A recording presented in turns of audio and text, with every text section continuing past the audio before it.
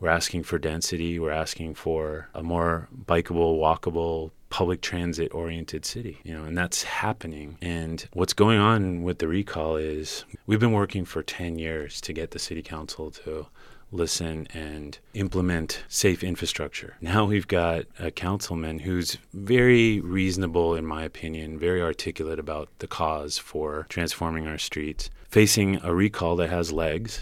And just that alone, whether it succeeds or not, is scaring other council members. So we've got a political situation where the entire city council is scared to do things to make it safer for pedestrians and bikes. And it's gonna reverberate for another 10 or 15 years. So I hear what you're saying. Let me answer a few things.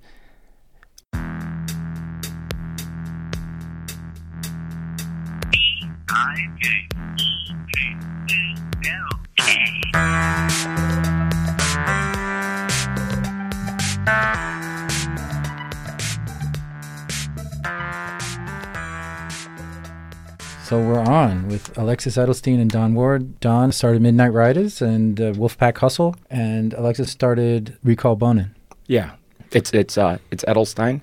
Sorry. Yeah, it's okay. And so Bernie Kratz of California. And and you started the Bernie Kratz of California. Which is how many are in the group? Like, we're about 5,000. Oh, I thought for some reason it was a bigger. There's like a billion. Did the Russians come in and? I've been accused of that, so I don't know. Did they ruin your page? What have you been accused of, Alexis? Oh, I've been accused of a lot of different ugly things, including being anti-Latino, anti-immigrant, white supremacist, a Trump supporter or cheerleader, a Russian troll. And probably missing a few things here and there. That's related to being like a Bernie Kratz supporter, that's related to the recall and people writing articles under aliases, like the John and Ken thing, like partnering up with John and Ken. People sort of. Yeah, listen. I mean, these are really baseless accusations. That's I guess. If that's what they're trying to tie it to. I mean, Bernie was on the John and Ken show as well, so... I was, too. I was a guest. Mm-hmm. I mean, I was... How did they treat Bernie? I don't think they treated him that well. I don't know. But listen, I mean, I went on the John and Ken show, and all we spoke about and all we speak about when we're on there is about the issue about traffic and related to the lane diets and Vision Zero. We don't talk about any of the other topics or any of the other issues. So... those accusations are, let me, for the people listening, I'm actually from Argentina, was born there. Spanish is my first language. I'm an immigrant, Latino, and, and I'm in favor of the DREAM Act. I have a lot of friends that are undocumented. Bernie's press secretary stayed at my place for a month during the campaign, and she's a dreamer. So, I mean, those accusations are completely baseless. Would you want to just say what they were? Well, yeah, no, I just mentioned it was the white supremacist and. But what was the context? The context is John and Ken are these two like right-wing shock jock type dudes that have their radio show here in LA. I've been a guest on their show a couple times about traffic stuff, and they're kind of Trump supporters, and personally. When I saw that the recall was clicking up with John and Ken have publicized this the recall a lot on the radio, yeah.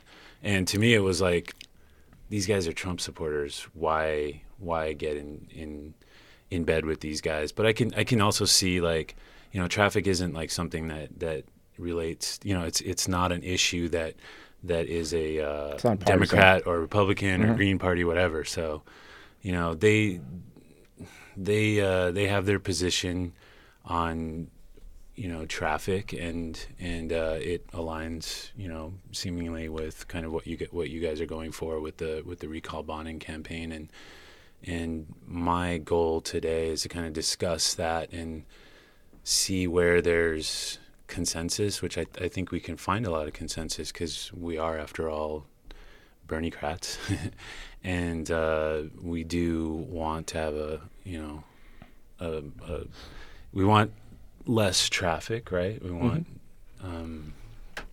we want a better mobility in the city of Los Angeles. I would think you would agree with that, or?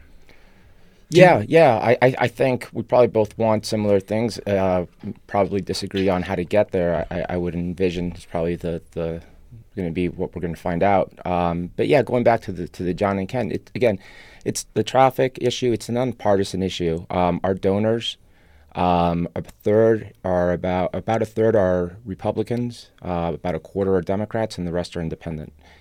We did a survey of registered Democrats in the district with over 2,000 sample, and 70% were against the lane diets.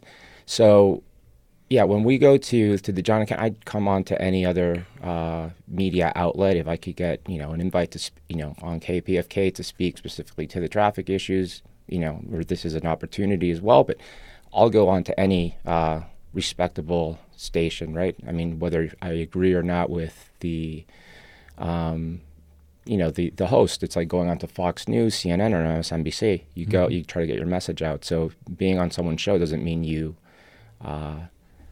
agree 100% with every issue that they're on. So, John and Ken, you know what? I never even heard of them before you were on the show, Don. And let's forget about John and KFI. But maybe we should back up and just say what's going on here. Sure. Who you guys want to give background? Go for it. Sure. So I started the Recall Bonin campaign a few months back, and it was correlated to the lane diets that had happened in Playa del Rey. I live in Playa. And when I saw those happening, I started reaching out, trying to figure out why this was happening, why it was going on, and where the genesis of this was. And I started linking up with a lot of different grassroots organizations that actually had started specifically because of those lane diets. The issues that I saw and that the grassroots saw were it was affecting commute times for people going to work. Sometimes we're doubling, tripling even. It has a negative effect on the environment because of the emissions as cars are idling. It affected small businesses as well because it now cut down the number of people that would go through that corridor and potential clients as well. And it was also, as I perceived it, an unfair burden and tax on the working poor and on families as well. People that work per hour wage or per hour job now have more time spent in traffic, and it affects directly as what their take-home income is going to be, and also families. So if you've got a child, if you've got someone taking care of your kid at home, you've got to pay for that as well. So all across, I saw it as a losing lose-lose situation. And as we started looking more into this, come to find out that our councilman Bonin had implemented this and had not reached out to the constituents, hadn't even reached out to local communities like El Segundo, Manhattan Beach, or Hermosa Beach.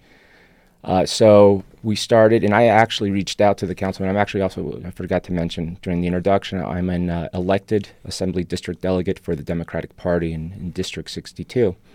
So I reached out to Bonin's office and said, hey, listen, I'm over here with a lot of the leaders from these grassroots organizations. It'd be great to sit down in private and discuss why you implemented these road diets, talk to you about some of the issues that the grassroots has about this or the organizations have about this, and listen to kind of your thinking behind it. That way we don't have to deliberate this out in public or in a town hall and start yelling, et cetera. Well, it took him over a month to get back, and by the time he got back, he said, yeah, let's meet up, let's do this, whatever. I said, sure, just name a time and a place. I responded to his email within an hour or two, and I never heard back from him. So by that point, we had already started talking about doing the recall, and that's when we initiated it. So that's kind of where it led us to where we're at now.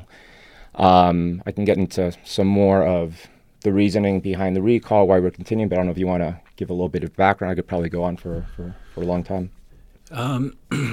So you're saying that these grassroots organizations, this was a reaction to the road diet being put in, and this was where Culver turns into Playa Vista, right? That sort of. Yeah, it's Culver. right past the 90, going down to Playa del Rey, Vista Del Mar, Pershing, and Jefferson. And so that curves into the street that runs along the beach. Right there. Which is the Vista Del Mar, the one that's by the airport with the bonfires. So my background also comes from grassroots organizing. And I'm not sure when you came to LA or how long you've been living here. Been here for about 7 years. 7 years, yeah. Okay. So I've been working on basically mobility issues with cycling and pedestrian access and mobility to our streets for a long time, probably, 10 years now. And our grassroots organizations started with doing things like going to public comment and getting involved in local politics. And we actually, one of the first council members to actually recognize these groups, there were groups of cyclists and pedestrian advocates that would show up at City Hall and talk at the Transportation Committee meeting and this committee meeting and that committee meeting, asking for better infrastructure on our streets. And at first, completely ignored, the council members, the city council does not respond to you, not until you do it over and over and people start to take notice. And one of the first council members to actually take notice was Bill Rosendahl, who was the predecessor to Mike Bonin. And he looked at us because none of us are paid lobbyists. I'm not a paid lobbyist. It's just people that ride bikes, and we organize through a website called midnightriders.com. A lot of organizing happens on Facebook now of group rides and bicycle rides and so forth. And we started to come to City Hall because there were a lot of hit and runs. There was a lot of injustice as far as, somebody can run a person over in a crosswalk, kill them, and face no consequences. And we'll probably talk about that on Pacific, in the next few minutes or so. But there's a lot of injustice like that when it comes to using other forms of transportation other than an automobile. And, Bill Rosendahl was probably the first council member to really look at us and be like, you know what, these aren't a bunch of suit and tie lobbyists coming here. These are actual real people just asking for better street designs and better protection from the government, from the state. And he came out with, I think it was the Cyclist Anti-Harassment Ordinance. And there was a lot of organizing that was happening amongst cyclists on Midnight Riders. You can go into the forums and see dozens of actions that we took to get noticed by the city. So fast forward, I could rattle off dozens of citizen actions that we did to get to a point where even Mayor Villaraigosa, he directed the LADOT to implement bike lanes, to do things to protect cyclists and pedestrians on the streets. Because the reality is this city, and I'm born and raised here, has always had traffic, in my lifetime. And we've been building this city for, 70 years now to prioritize car traffic. And the state, the government prioritizes car traffic. You can tell because, like I said, you kill somebody in a crosswalk, unless you're drunk, nothing happens. You don't face any consequences really, other than civil consequences. Your insurance has to pay out money or whatever, but there's no criminal consequences. And that, after years and years of organizing and hammering and cultural change in this city, we're now at this point where the city is in transition. It's in transition from all cars to let's have some choices. Let's have some options. Measure M just passed. We voted to permanently tax ourselves so that we can have more public transportation, more pedestrian and bike infrastructure. And, there is some freeway money in there, but it's mostly public transportation. Right. But I'll measure M real quick. One of the things that Garcetti was advertising profusely and on TV was that Measure M was going to cut traffic times by 15%. Yeah. So Measure M just happened, right? So. But, the reason I bring it up is we haven't spoken about Vision Zero yet, but Vision Zero is about traffic calming and all the remedies that they try to suggest and implement is to slow down traffic. So it's counter, it's kind of it goes against each other, right? Because one is talking about slowing down traffic, and one's talking about speeding up commute times. Yeah. So here's the thing. The speeds that happen on our streets happen not during rush hour, but the 20 hours of a day that there is no rush hour, right? Mm-hmm. Rush hour is maybe 5 hours of a day when it's pretty jammed up. Yeah, probably. Okay, so the other 20 hours of the day, we've got wide open streets, and we have this condition in our city where people aren't choosing any other mode of transportation. There's just barely anybody able to choose a different mode. Sure. I rode here. I rode probably 15 miles to get here, and a lot of it had bike infrastructure because I've chosen my route. But I had to ride down Lancashire Boulevard, and that is, during rush hour it's jam packed, but it's a 4-lane street, and right now it was pretty empty, and cars are speeding on that because it's not rush hour. Mm-hmm. So that's where you have a lot of your dangerous conditions, and it's hostile. But even during rush hour, it's hostile for a bike rider to choose to ride a bike. Right. So that's the condition that Los Angeles is in because we've been building Los Angeles, the streets, for that condition for 70 years. Mm-hmm. So when I say transition, Measure M just passed. We have a cultural change where you ask people, if there was a safe way to get there by public transit or by bike, a lot of people would say, yeah, wouldn't you? I mean, if you could avoid having to drive and be in traffic and you had an alternate way to get somewhere. Yeah, well, I think a couple of things. I mean, one thing you say it's important is if I could avoid driving and being in traffic, I think most people would probably agree, is no one drives in LA any hour of the day, to be honest with you, for pleasure. You drive in LA because you need to get somewhere. I mean, it's not like, hey, let's go down the PCH and enjoy the view.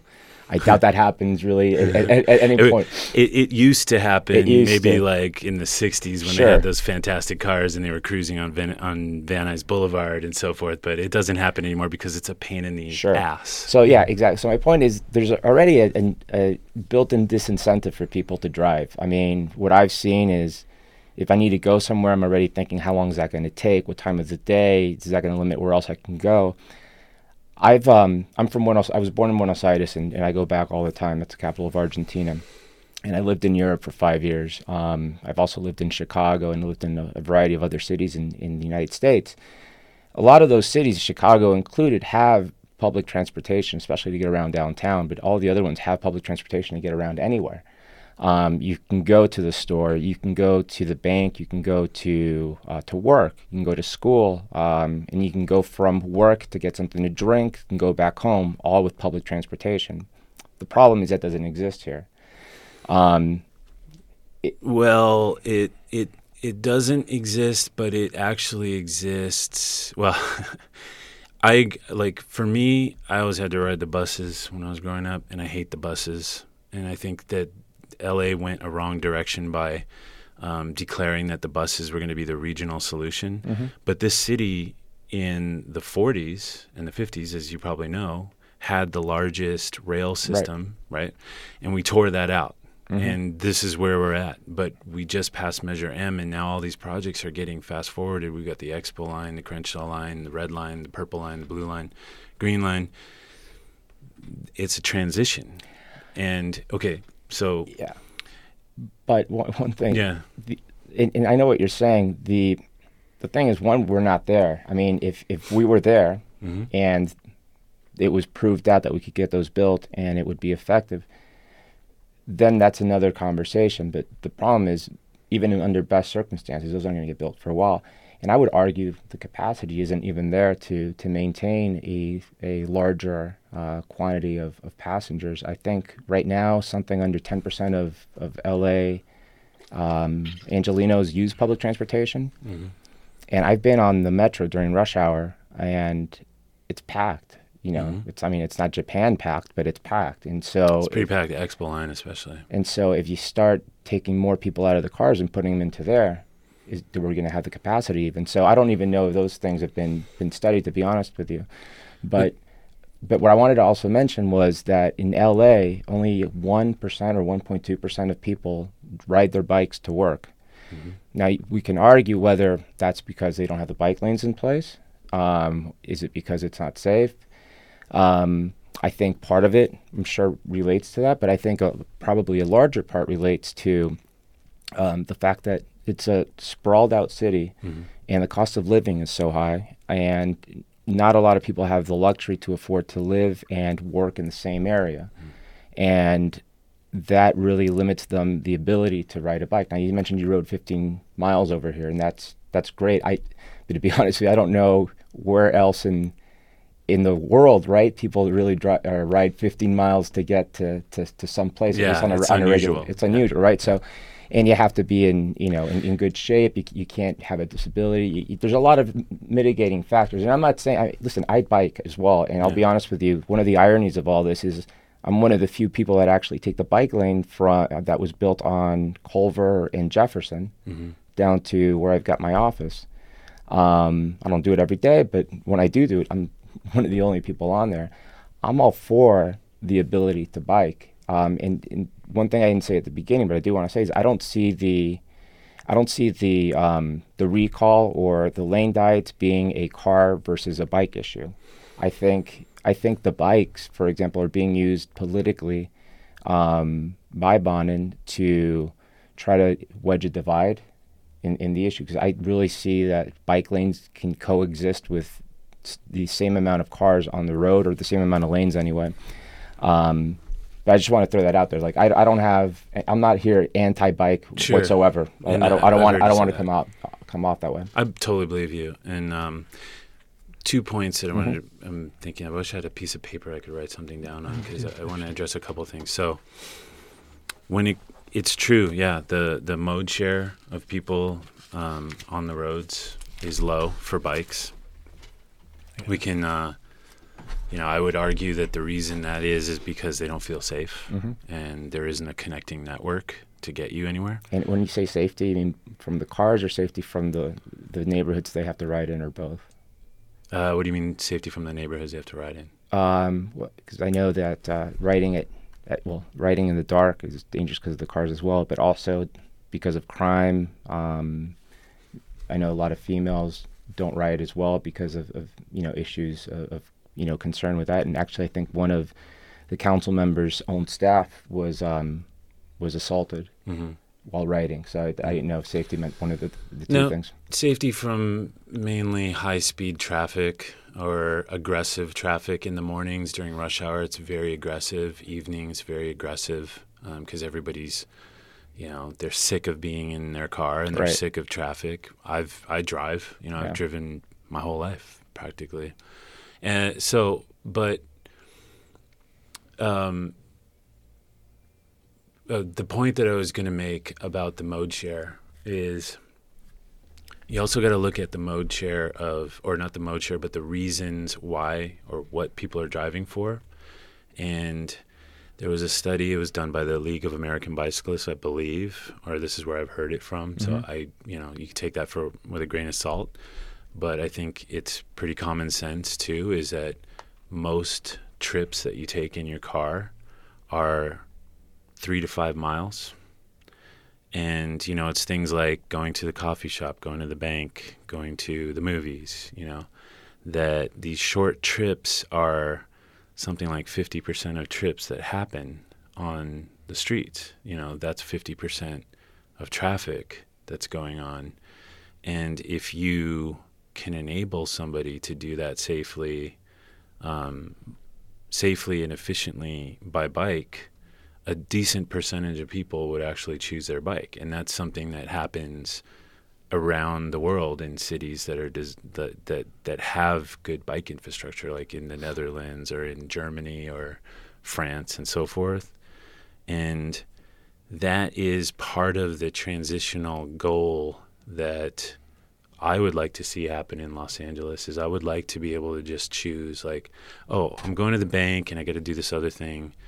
I'd rather go ride my bike, but I literally, someone like me, I'm consider myself to be like a warrior bike rider, and still don't always do it because I've been hit and run, and it's still something that's in the back of your head, and you're like, I'm just gonna drive today. Right. That's a car trip that could have been saved, you know, if we have the infrastructure to welcome people onto the streets. And like I said, Los Angeles has made it welcoming for car drivers. We spent trillions, probably. I mean, just Los Angeles over the last 70 years has probably spent at least $1 trillion making things perfect for car drivers, or as much as they can. They built out these street grids and totally almost ignored pedestrians and cyclists. And now we're realizing, like, that wasn't such a good idea, you know, because, I mean, we travel to other cities and enjoy their cities. We enjoy walking around. Like, I've been all around Europe. I love walking around cities because it's comfortable to do so. I love riding bikes because it's comfortable to do so. I would, and why can't we have that here? Why, we're asking for it. We passed Measure M. We defeated Measure S.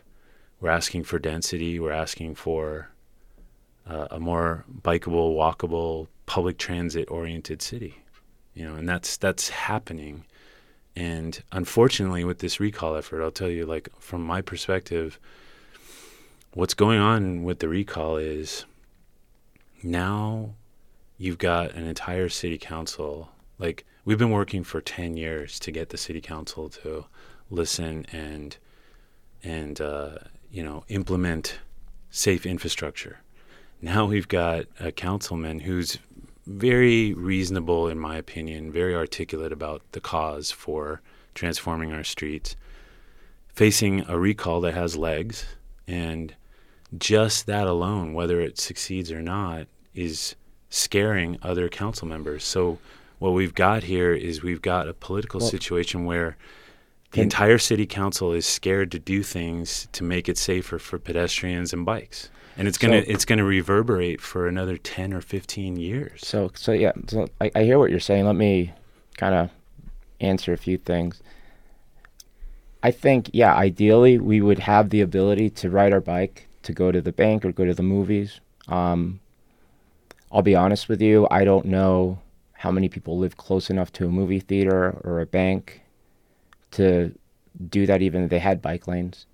And I don't know how much that's going to limit the traffic, especially rush hour traffic, because let's be honest, if you're going to go somewhere and do that, you probably don't go during rush hour, in theory, right? I mean, you can go to the bank during any part of the day. Without kind of harping on those specific details, but I don't know to what level having bike lanes throughout the entire city of LA would actually lower the rush hour traffic like we were talking about earlier. Because, again, rush hour traffic is... Well, to be clear, I'm not... See, this is where I think Mayor Garcetti and some of the other people that profess this are actually not... they're not being accurate. We're not saying that rush hour traffic is ever going to ease, because it has never. I can Google an image of 1950s rush hour traffic, and it's still jam-packed on the 101, completely. It does not change. So what we're arguing is not that traffic is going to get reduced, because people will drive as much as there is space for it. That's called induced demand. So, but there's a curve. Now, there's a curve to that. What we're doing, I know, but you guys mentioned that a lot. There's a curve to an induced demand. What we're doing is we're enabling more people to have mobility. People will choose their cars, and they're going to fill up the streets until it's jam packed, and then they're going to decide, I better not go right now because it's jam packed. When rush hour is, when not to go into a street. Because it's going to be jam-packed. But what if you could choose still to go to that street and get through easily on a bike? What if you could get through easily using public transportation or walking? That will happen, and that's what happens. You go to New York, they have a subway system everywhere. There's still traffic everywhere. It's not going to take away the traffic. It's going to give more people more options. And right now, what's happening across the country is people are moving back to the cities. We had this period of time, in the 50s where you're talking about a lot of different things, and yeah, I know that you're talking about the suburbs and now people coming back to the cities, but the reality is LA is so expensive that people will move back to the cities, although there's a huge people are moving back to the cities. Right, but there's in most places, when I'm talking about LA, there's a large vacancy percentage of condos that have been built, and the price really prices out the average person. I mean, the average income in LA proper, LA City, is about $24,000 a year. Well, here's the thing. As somebody that's seen the boom and bust of LA, including earthquakes, that landscape is gonna change. Right now there's not enough housing built, because there's a huge demand of people that want to live here, and we have these zoning laws that restrict building housing, and we can't meet the demand with supply because of the law. It's illegal. Right, and so we did defeat Measure S. No, but I just want to go back to that. Yeah. So when you say the zoning laws, what do you mean that the zoning laws are restrictive, and what would you want it to be like? Well, right now we have in our zoning code, it's called parking minimums.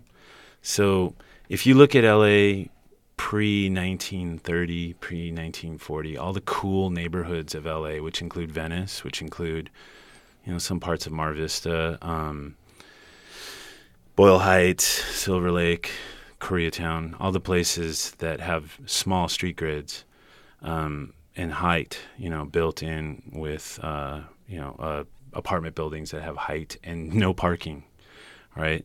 Sometime in the 50s, they changed the zoning laws to say if you build a building, you have to include this much parking. And what it turned out to be was basically you'd have 1,000 square feet of living space. You'd have to provide 1,200 square feet. I could be wrong about the exact numbers, but there was something like 1,200 square feet of parking for a car.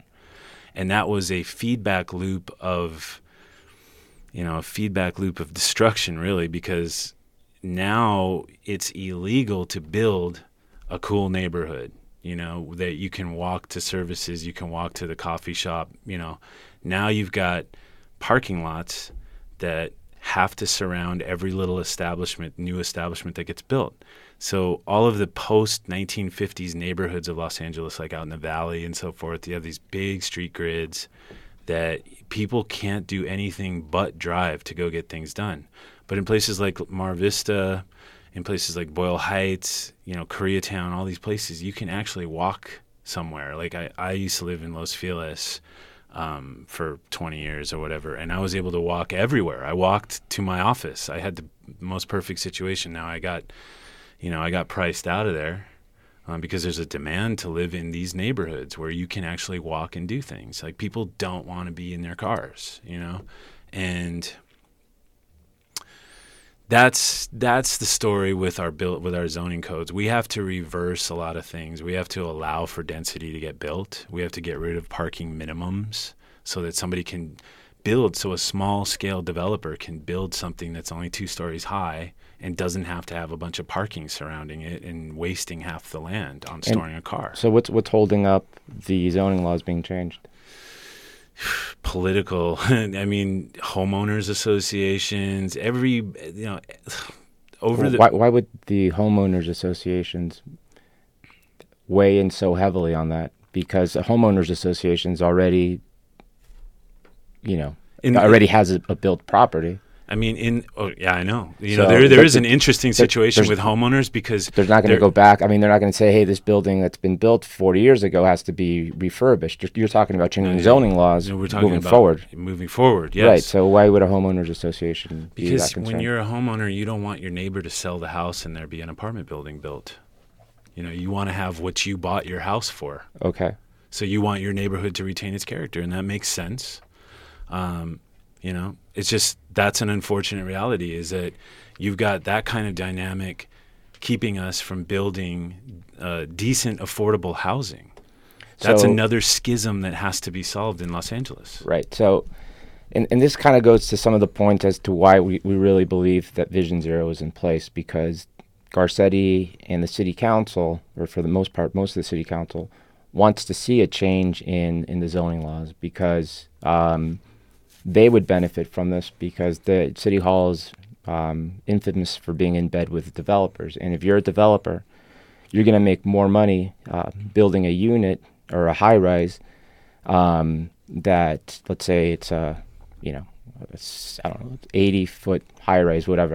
I'm not an architect. I don't know if that's high or low. But that's high. With the zoning laws today, you can only build a certain amount of units because you have to make space for the parking. Yeah. But if you change the zoning laws, you can build more units. It's more profitable to build more units than to build more parking. I wouldn't say more profitable. Well, you can sell. I mean, listen, if you're going to buy a unit in one building that has parking and a unit in another building doesn't have parking, you're probably going to pay a little bit more for the one that has parking. Okay. But you're going to be paying not, if you're able to build more units in there, even building a unit at a lower cost than that one is still going to get you more money overall. And what we're looking at is a bank is making a loan. That developer has to pay the bank back. They're going to be able to pay it back quicker, I guess, or more efficiently if they have more tenants. Versus this is why developers are constantly asking to reduce the parking requirements, because if you got they're asking to do it because they can get more money out of it. Absolutely. Right. This is America. Unfortunately, we don't have public housing, So my point being that the developers are in favor of changing the zoning laws. They're in favor of building. These are big developers. Right. These are the only ones that can really get through. Like a small developer can't get through. Like a mom and pop owner of a single family house in Los Feliz that say wants to build a fourplex, and the zoning says we can only have two, it's like an R2 or what. I don't know all the technical names for all of the zoning laws. I'm not an expert on zoning laws to that degree, but if you want to rebuild your home and build it for 4 people versus a single family home, you have to get parking. You have to have parking. So right there, half your land is now dedicated to storing a vehicle. The other half is dedicated to storing humans. You can't make the same kind of money storing vehicles that you can storing humans. So nobody's going to pay $1,000 a month to store their car, right? So we should be able to build these mom and pop developers should be able to get a loan for a couple $1 million and build a small, dense development that doesn't have parking, But we can't because it's illegal. So the only people that really get through are these big money developers that, of course, they're in City Hall. They're all over there. We know what's going on. They're buying out City Hall. They're buying out our politicians. Right. But what are they always arguing for? They're always arguing for less parking. Right. So, and that's where we agree upon that City Hall is is really in bed with the developers. I mean, it's not just developers. No, it's homeowners. Oh, yeah. It's business owners. The basic totem pole, I always used to make this joke on Bike Talk, is like the basic totem pole of power in this city, in any city probably, is like at the top, you've got developers, you've got energy companies, you've got... Yeah. Then sort of comes the business owners, and then now you got waste removal companies there as well. All that stuff, all of it, unions, all of it, and then at the very bottom, just under like homeless people and gang members, are like bike riders. That was always the joke. Well, Garcetti was once on the show. Was he? He said it went homeowners and then bicyclists. You're kidding me. No, I have the quote. That's awesome. It's awesome that he was on the show. Here's one thing I think we can agree upon. Listen, what you're talking about, obviously, it makes sense, right? If you can have a place where you go to work, you go to the bank, you go to the movie theater, you go to the store, and it's close by, it limits the need for a car. It limits the need for parking. That would be ideal. I lived in Chicago. I sold my car when I moved there. I worked 2 blocks away. Boom.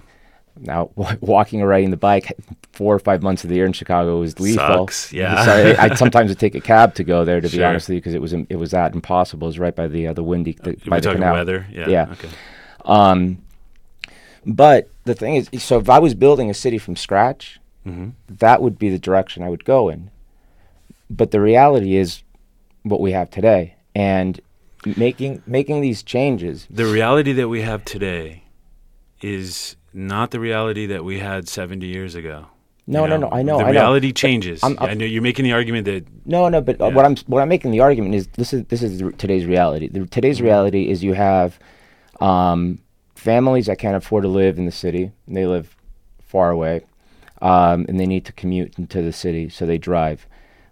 You've got reality of people that moved to the city, and given where they worked, they moved here for a job, and given where they worked, they decided where to live, right? So they decided, hey, I'm going to live in this spot because it's going to take me this amount of time. the demand went up. This amount of time to commute to work, and that's the contract that they agreed upon, right? So, when I moved here, I was working in Santa Monica, and I said, okay, I'm going to live in Playa del Rey, and I agree to work, or I agree it's going to take me half an hour for the commute times, right? So, Probably longer.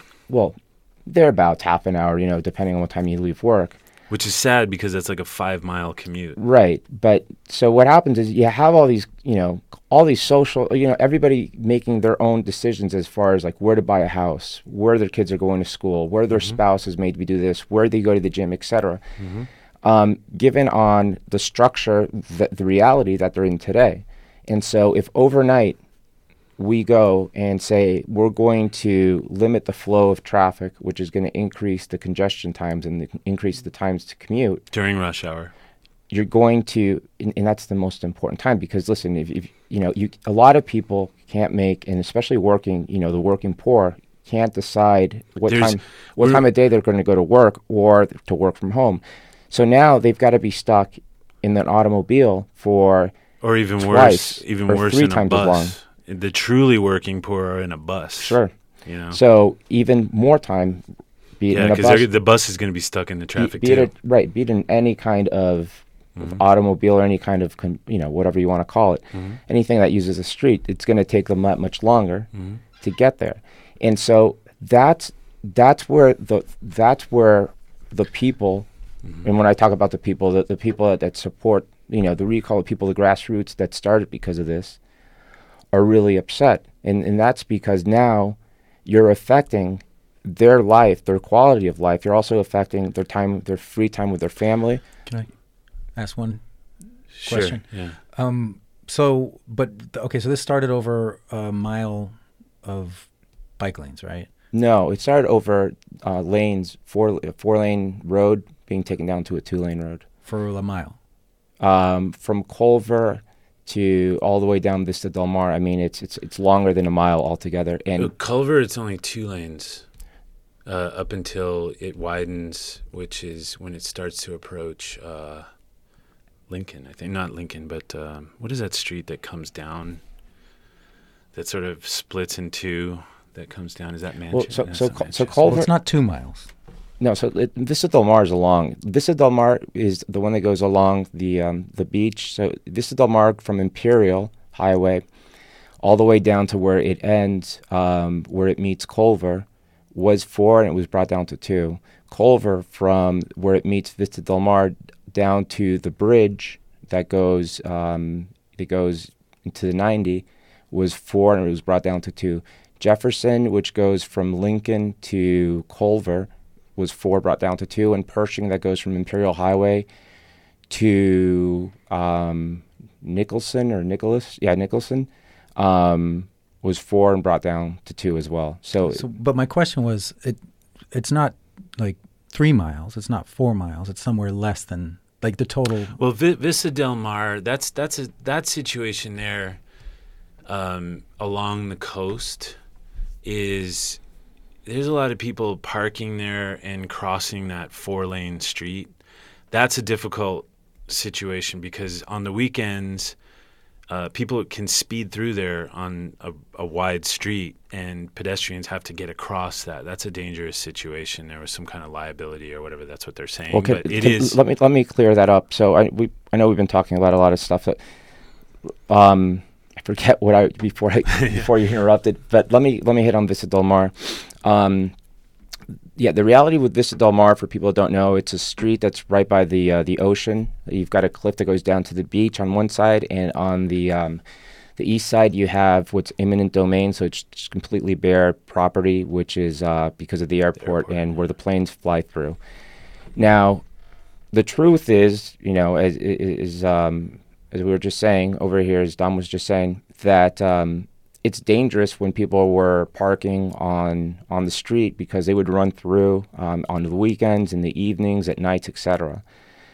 The reality, though, is, and there have been some casualties there. Most recently in 2016, a 21-year-old male, and in 2015, a 15-year-old female were run over. But the reality is, in 2013, when Bonin came into office, LADOT had told them that something needed to be done with that street because it was dangerous. And the recommendations by LADOT at the time were to put a crosswalk in between Imperial and between Culver with a traffic signal so people could cross. Because LADOT said themselves, it's not you can't have an expectation of people to drive all the way out here and carry their coolers, all the way. It's a huge stretch. It might be a mile or more between crosswalks and traffic signals. So to just walk down the street, there's not even a sidewalk on the east side. People won't go to the crosswalks. They're not going to go to the crosswalks. No. So their recommendation was to put a crosswalk along the way and with a signal on there. They also wanted to have signs that said no pedestrian crossing and have those enforced. Now, no one's going to do that. Now, a few other suggestions were made. However, that was in 2013. Bonin's office was on copy, so it was obviously LADOT that made the recommendation. Nothing was done. And in 2015, Naomi Larson was crossing the street with her friends in the weekend at night, and a car unfortunately hit her and killed her. And that was in February of 2015. Now, there was a lawsuit that came and followed that. The natural thing, first of all, to have been done would have been to make some changes beforehand. That would have definitely been to make some changes after that tragedy. But during the lawsuit, Bonin was subpoenaed, and so was Salida Reynolds subpoenaed to testify. Neither of them testified in the case. They were issued a failure to appear by the court. They still didn't testify in the case, and the case wasn't actually settled until right after the re-election campaign, the re-election in March of this year. And what had happened between the accident of the 15-year-old girl and after the settlement, a 21-year-old male was hit and killed in the same situation under the same circumstances. So we're saying that Bonin was completely negligent on that, specifically after the fact. But before the fact is also arguable. That's why he didn't testify. But because he didn't want a political blowback for his re-election campaign, the city didn't want to admit culpability. They didn't testify. Let me finish real quick. And so the changes that actually took place in Playa del Rey, my belief was really initiated because of this lawsuit. Bonin wanted to make a change. I think Mike, is it Fleury? What's the Mike Fuhrer? Fuhrer, yeah. City attorney. The city attorney said to LADOT that they need to make changes on that road now, and that was after the lawsuit. Now, I think that instead of just making the changes to Vista Del Mar, they wanted to kind of cover it up and include the rest of the streets at Playa so that it wouldn't be directly tied to that incident. Regardless of that, the change, and that's just my theory, I don't have anything to prove that, but regardless of that, the changes that were made to Vista Del Mar initially in June were not those that were recommended by the LADOT. Now, making that from a 4-lane highway to a 2-lane highway would still not prevent cars speeding down there at 2 in.the morning, because as we talked about earlier, it's non-rush hour, cars are going to go fast as hell down there. And they moved parking. But what it does is it gives you only 2 lanes of potentially speeding traffic to cross versus 4 lanes of speeding traffic, plus a middle turn lane or a middle island of refuge for the pedestrian. Well, it's that. But see now. Let me just say that situation now exists. No. Like if you take a 4-lane and you make it into a 2-lane, you've now got a safer crossing at every point along the street. And the problem with that street is that there's a lot of people that are parking there and crossing, like you said. They have coolers. Let me finish. Let me finish. But first of all, if you take away a lane, you're going to limit the amount of territory a pedestrian needs to cross. If you take away all cars, you're going to avoid all deaths too. True. So, but let me get back to this point. The point is there should be no parking on that street whatsoever. And initially, the first changes didn't eliminate parking on the street. They actually increased the amount of parking on the street. They started making the diagonal parking on Vista Del Mar, and they limited the lanes. But in my opinion, that made it more dangerous because now you had families getting out of the car, this false sense of security. You've got a bunch of little kids running around. What's the false sense of security? Listen, you get out of a car somewhere, and behind the diagonal lanes, you had like this little buffer area. Yeah. You get that sense that it's safe to kind of walk there. The cars are going slower. But in the meantime, the cars are they're still going fast. I mean, listen, people going to the beach is not during rush hour. I know, but if during the day, if there's a stack up of cars, a road diet is proven to reduce the speeds. Don, but listen, I live right down the street from there. I drive that street all the time. I know that street very well.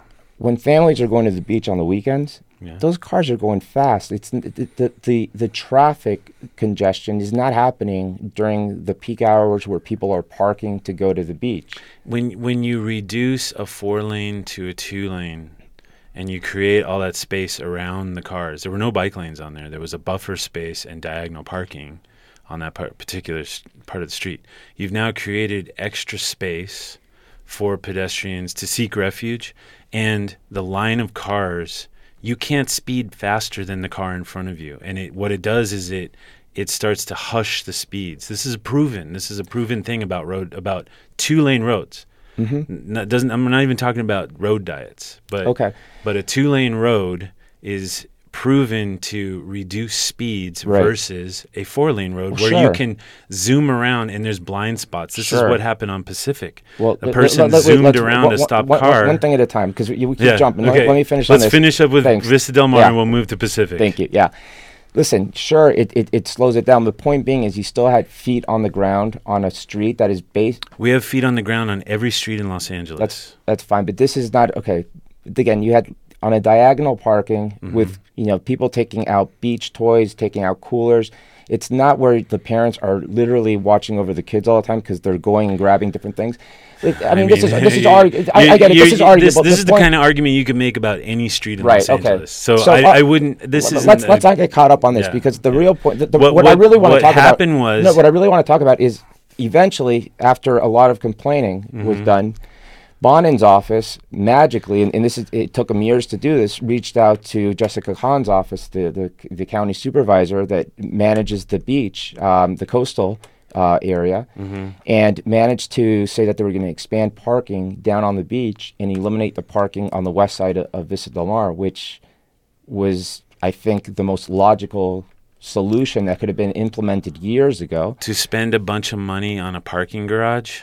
Listen, it's going to cost millions of dollars. Well, yeah, okay. Here's the more inexpensive option: repainting the street. Repainting the street? Yeah. Okay, look. Let me finish my point. Okay, sure. We're talking about the reason they wanted to build more parking was because there's a coastal ordinance that requests a certain amount of parking so the people that don't live by the beaches can have access to the beaches. If parking is going to cost a few $1 million to build, that's probably $10-20 million to build a whatever multi-story parking garage. I don't think it's. I just think it's on the ground, and we're only replacing a certain amount of parking spots that were on the street. We're taking out beach space to put in more parking. Listen, that beach space that you're talking about is beach space that's not utilized. It's on the east. I go there all the time. Right. It's on the west side of the boardwalk. Or what's it called? The little board. The lifeguard. Street. The little sidewalk that goes on the beach. Is that called the beach bike path? The bike path. Yeah, but you can walk there as well. Everything on the west side of the bike path is never utilized by anybody. Okay, they're talking about putting some additional parking spots over there. They're talking about building a multi-story park. Everything on the east side of the bike path. Sorry, on the east side. Yeah. I said west. Everything on the east side is practically parking already. No, there's a bunch of areas that's not taken up. Point being, there's a lot of territory. Imperial Highway. There's a right where you go down, down Imperial Highway. That's pretty much all parking spots. I mean, you could maybe take away some more beach and put in some more parking spots, but then you've taken away more beach and put in more parking spots, and you've spent $10-20 million. I don't know. Listen, but can you guys clarify the importance of what you're?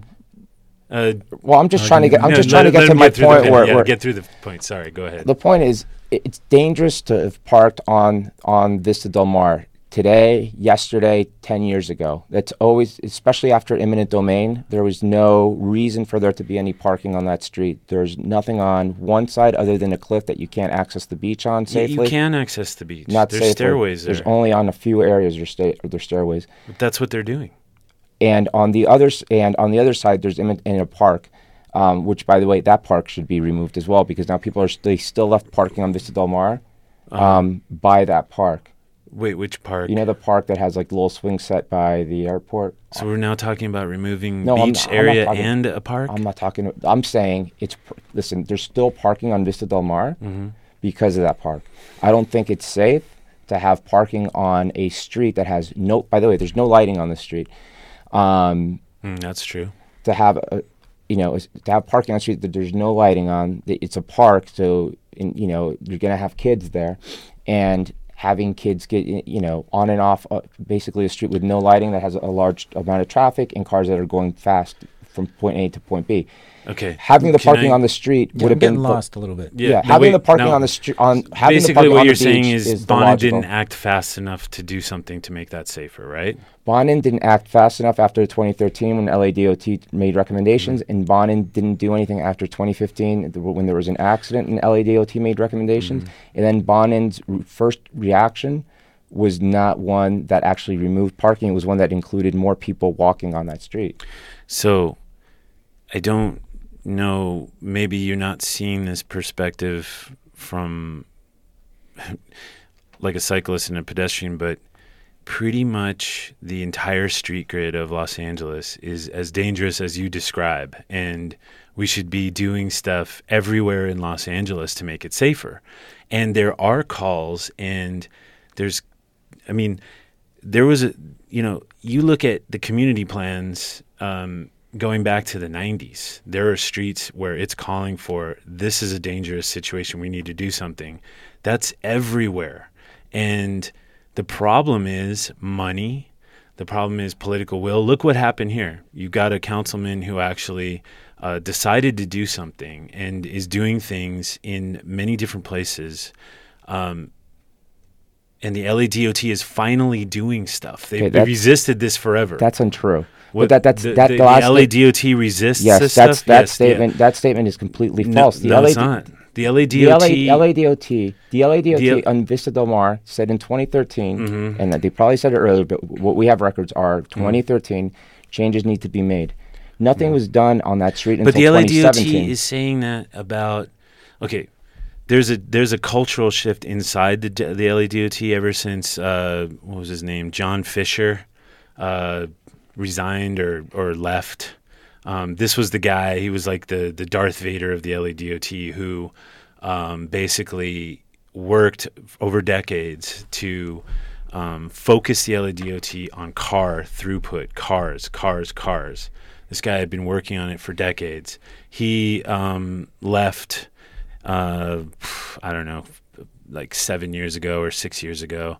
And since then, we've had Mayor Viragosa and we had Garcetti, and they install these general managers that are now becoming more and more bike friendly, but there's still bike and pedestrian friendly, but there's still a culture at LADOT, like guys like Gallagher, like senior engineers that have grown up, have been educated about putting cars first for decades, and they're in there, and these people are not excited about changing. They're still working on raising speed limits. They're still working to make cars a priority, and there's new blood in the LADOT, and there are things changing.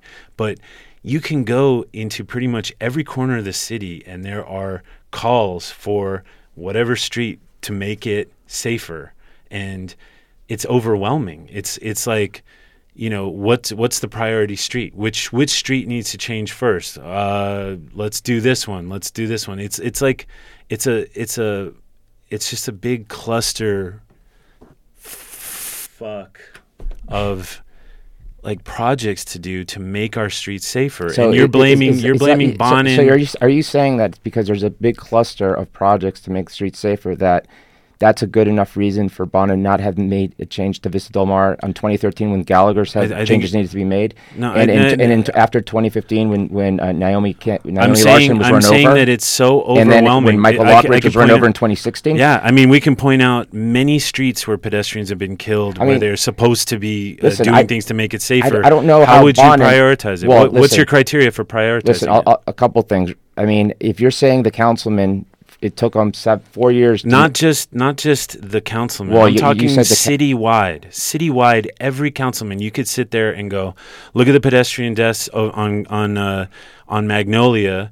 Over by the school, we're talking about 3 girls that were hit in the crosswalk. We're talking about why isn't Krikorian doing something about that? Why isn't Englander doing something about the 8 deaths that happened on Wilbur? Let's stay on topic. We're talking about Bonin. But you're trying to single out Bonin. Yes, and that's the I thing. am. That's the thing. You're trying to single out Bonin as though he's the worst council. Yeah, he's incompetent. But you can make that case everywhere in Los Angeles because it is just a situation that we've built ourselves into this cars first traffic grid, and there are people dying everywhere in Los Angeles that you can make a case, well, that councilman didn't act fast enough to take care of that pedestrian death. We're talking about a lawsuit. Yeah, there's a lawsuit. There was just a lawsuit on Reseda Boulevard where somebody flipped over on a pothole and died. We're talking and about that lawsuit went to, we're talking about a lawsuit that Bonin was subpoenaed on and didn't appear. They get subpoenaed on all of them. No, he knew about every lawsuit goes down like this. This is what happens. Bonin knew very well about this lawsuit. We had Fuhrer was intimately involved. So Bonin did something about it. He made it safer for the entire length. Bonin didn't do anything about it. And nothing was done the thing Bonin did about it was make sure that nothing was done until after this re-election. How did he do that? He refused to testify. That's making sure that nothing gets done? That's not making sure that nothing gets done. They instructed LADOT not to make any changes on Vista Del Mar. Mm-hmm. If a councilman wants to be responsible and responsive first of all, before then, but definitely after a 15-year-old girl gets run over. Like I said, this should have been. You're trying to make it as though this was like some isolated case. This is happening everywhere in Los Angeles. Everywhere in Los Angeles, people are getting run down and killed. And there's no accountability for drivers. There's no criminal charges that come out at them. I can name off.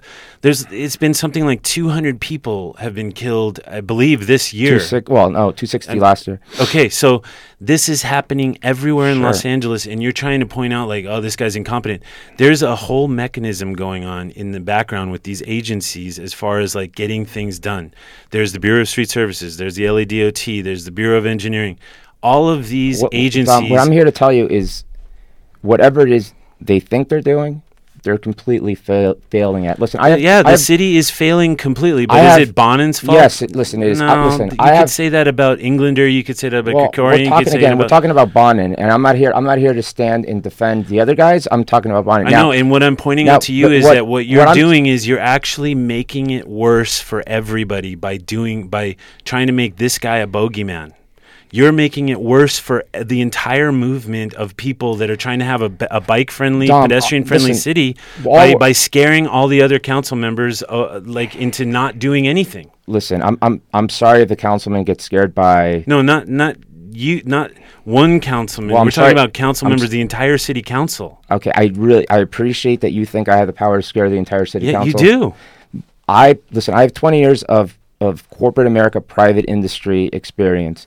And if I had been called out for saying, "Hey, I can't do this because it actually belongs to a different department," I would have been fired. And what I'm referring to, this is the government. This isn't corporate America. I've got 20 years myself. What I'm referring to is Bonin's office answering our calls and saying, "We can't put parking down on the beach because that's county and we're city." Okay. If they don't have the competence to speak within the two areas and find a common sense solution, and the only other options that we have now are going to be cutting the lanes of traffic, which, by the way, according to Nat, and I forget Nat's last name, in LADOT. Nat Gale, his own assessment and the Vision Zero's own assessment, you don't cut lanes. You don't do lane diets on streets that actually have more than 20,000 vehicles that go a day on there. All these streets, they're not following their own guidelines. Is another point. But they don't have a hard guideline about the 20,000. It's that it becomes agitative to reduce lanes on things that are more than 20,000. Well, they've done it. I don't know how they define agitative. But it makes somebody like you come out and go, well, we don't want it. It makes all the now they find out what it does, and if it scares the whole city council, maybe they should follow those guidelines. That's all I'm saying. But okay, so what you're saying is that car traffic takes a priority over the right to travel safely by bike or the right to travel safely as a pedestrian. Not at all. You just said that. No, I didn't say that. I said they have guidelines, and you said their guidelines aren't. They're not hard numbers. They're not hard. I'm just saying maybe they should follow their guidelines. That's all I'm saying. What does that mean? What does that mean? I don't make the guidelines. Listen, there's guidelines. What does that mean? Maybe you should follow your guidelines. Like not you. I'm saying them. No. But okay, if you say follow the guideline that says we can't do a road diet on a street that has 20,000 or more, basically what you're saying is traffic takes precedent over the right to travel freely as a bike rider or a pedestrian. Not at all. All I'm saying, listen. That's what you're saying by following the guidelines. Listen, that's not what I'm saying. That's a complete stretch. Well, then what does that mean? Listen, I don't understand what you mean by that. Engineers, I'm assuming, and I don't know the whole history behind the guidelines and who developed them. I'm assuming that engineers... They can go up to 30,000. I'm assuming, first of all, these streets... They've done it on streets that have more than 30,000. These streets are all above 30,000, but that's... Vista Del Mar is above 30,000? Yes, Vista Del Mar, Culver, Venice Boulevard, all above 30,000, and that's according to LADOT numbers. So... all I'm saying is if these guys had guidelines in place because of prior studies that have been done, prior learnings that have been done, the least that the people who make the decisions, in this case Bonin, should do are follow and abide by their own guidelines. So let's say they follow by the guidelines. Let's say you've got Vista Del Mar. It's a 4-lane street. It's also a popular place to get to the beach where people park and they cross the street. You want to make it safer. You say put in crosswalks. No, that was Gallagher's recommendation in 2013. I'm saying take parking completely off of Vista Del Mar. There's no reason for there to be parking on Vista Del Mar. Remove parking on Vista Del Mar. What do you think the political consequences of that would be? You tell me what the political consequences. Anytime you remove parking, people get pissed off. You know why they get pissed off? Yeah, because they want to park there. Because people get pissed off for a couple of reasons. One is there's a couple of reasons. There's 3 reasons primarily. One are people wanting to park for whatever reason, wherever they go. 2 are businesses not having customers. Well, we're talking about Vista Del Mar. I know, but I'm giving you an overall summary. 2 are businesses not having people for the places for clients to park, and 3 are people that live in the area that want to park their car on the street because they don't have parking at home. Got it. Okay, Vista Del Mar has no businesses and has no housing.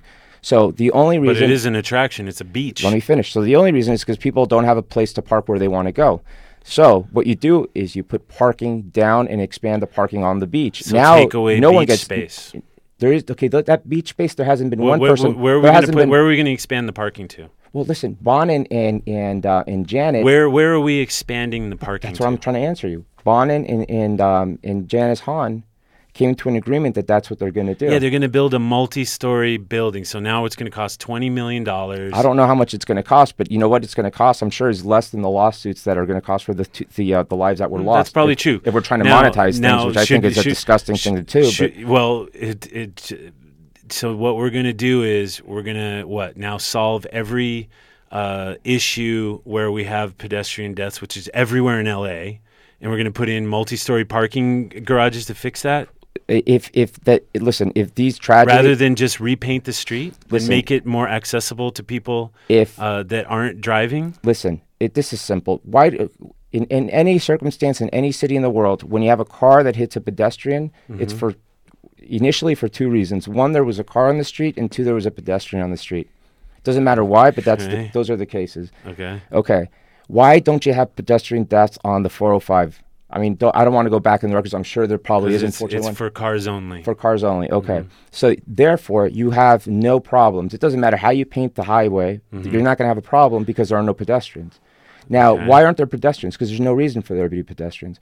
Why are there pedestrians on Vista Del Mar? There is no reason for a pedestrian to be on Vista Del Mar. There's a beach there where people park. You can, if you park down on the beach. Take away beach space. Okay. No one is complaining about the beach space being taken away, which, by the way, is... I am. Okay, I don't want beach space taken away. No, I'm not. Well, when Bon and I don't like the solution. I don't like the solution. No one's come up and said, "We don't. Hey guys, we don't like the solution." No one's gonna take time. Sure, put a parking garage there. It's really just an awful solution. But go ahead. Have you ever seen? Who's gonna put energy into? Have you ever seen the east side of the beach be used by anybody? Yeah, absolutely. I use it. The east side. Yes, the east side. What have you used it for? Just to hang out. Because I've never seen a single person hang out or sit down or do anything on the east side. That's anecdotal. So what you're saying is take away the beach space on the east side of the bike path and make it more parking. That's disgusting, but okay, fine. That's your solution.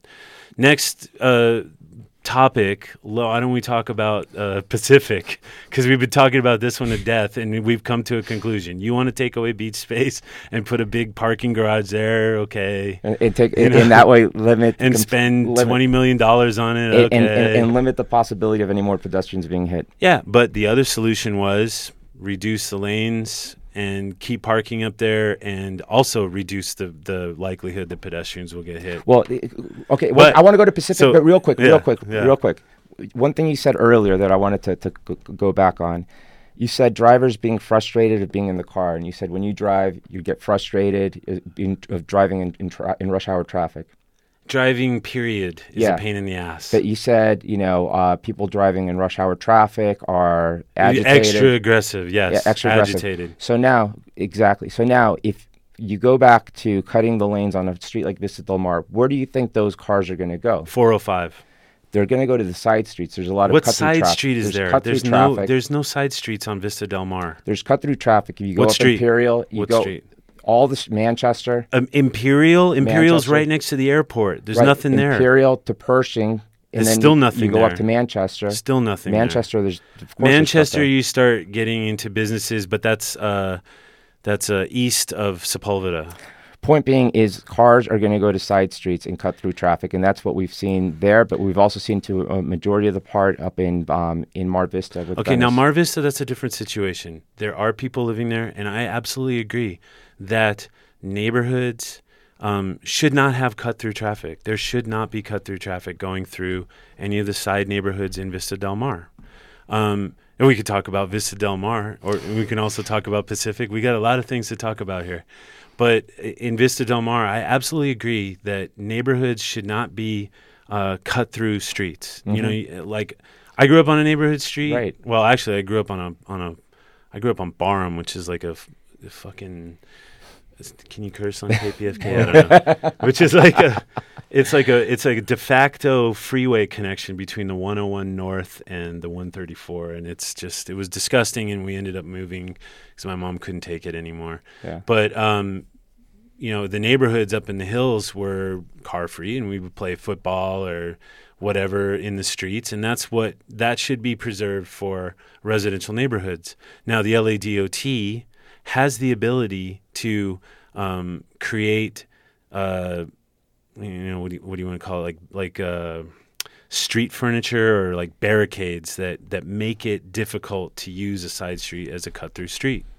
And they do that in West Hollywood. Actually, West Hollywood does a great job. They have compact traffic circles. They have bulb outs. They have all these like right turn only traffic islands and so forth that take care of that problem for West Hollywood. They're a very progressive city when it comes to traffic like that. The LADOT can do that. And what I think they made a mistake here was they didn't include those that kind of stuff for the neighborhoods around this business district in Mar Vista that they changed the configuration on.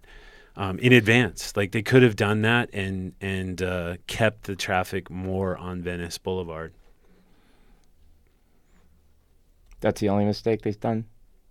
I mean, yeah. I mean, to me, the LADOT is like they're an agency that just has a history of ruining neighborhoods. You know, they do. And they've come around because mostly of the mayors that we have, like Mayor Villaraigosa, really kind of set things in motion at the LADOT to shake it up. And we started to get more bike and pedestrian infrastructure. Villaraigosa really championed the rail system, bringing back rail. This is a 20, 30-year plan for Los Angeles. And basically what your actions are doing is slowing that progress down, and it's scaring the other council members. And what we're going to have is another 10 or 15 years of us trying to make it work with cars. And people know that it doesn't. Before you keep making me out to be the boogeyman.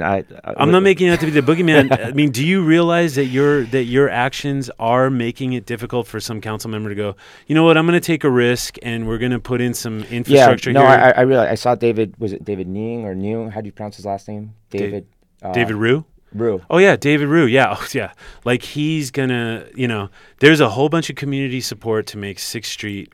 And I used to live right there. Well, no, but so let me point out. There's a whole lot of community support for that. He came out with a questionnaire for his constituents. Yeah, and it was like a push poll.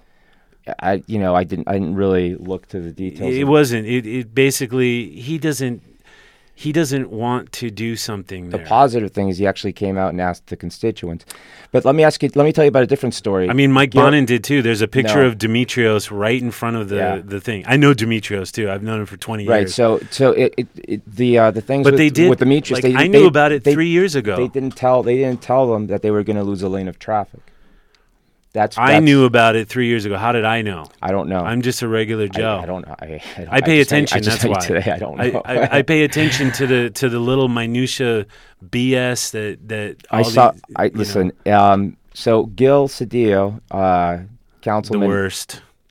Okay. Well, Gil Cedillo, councilman in District 1. I guess you're saying the worst because when it comes to Vision Zero not Vision Zero, he's been the worst for years. Okay. And I saw him. I know him. I've seen him at the Bernie rallies. He was just trolling for Bernie supporters. No, to be honest. Yeah, he is. He has some progressive stances. Let me tell you about Cedillo. Yeah. Cedillo was with Bernie before anyone else, and he was with Bernie even after the convention. What year? He was with Bernie. What do you mean? What year? What do you mean Bernie before? Bernie before the election? He was with Bernie. I think he was before 2016. Before. He was with Bernie in 2016. Was he with with Bernie in 2012? No, he wasn't with Bernie in 20. He wasn't with Bernie in 1999 either. My comment. Yeah, he jumped on board to the Bernie wagon just like a lot of people did. He jumped. I'm using quotation marks on board in 2015. Okay, so anyway.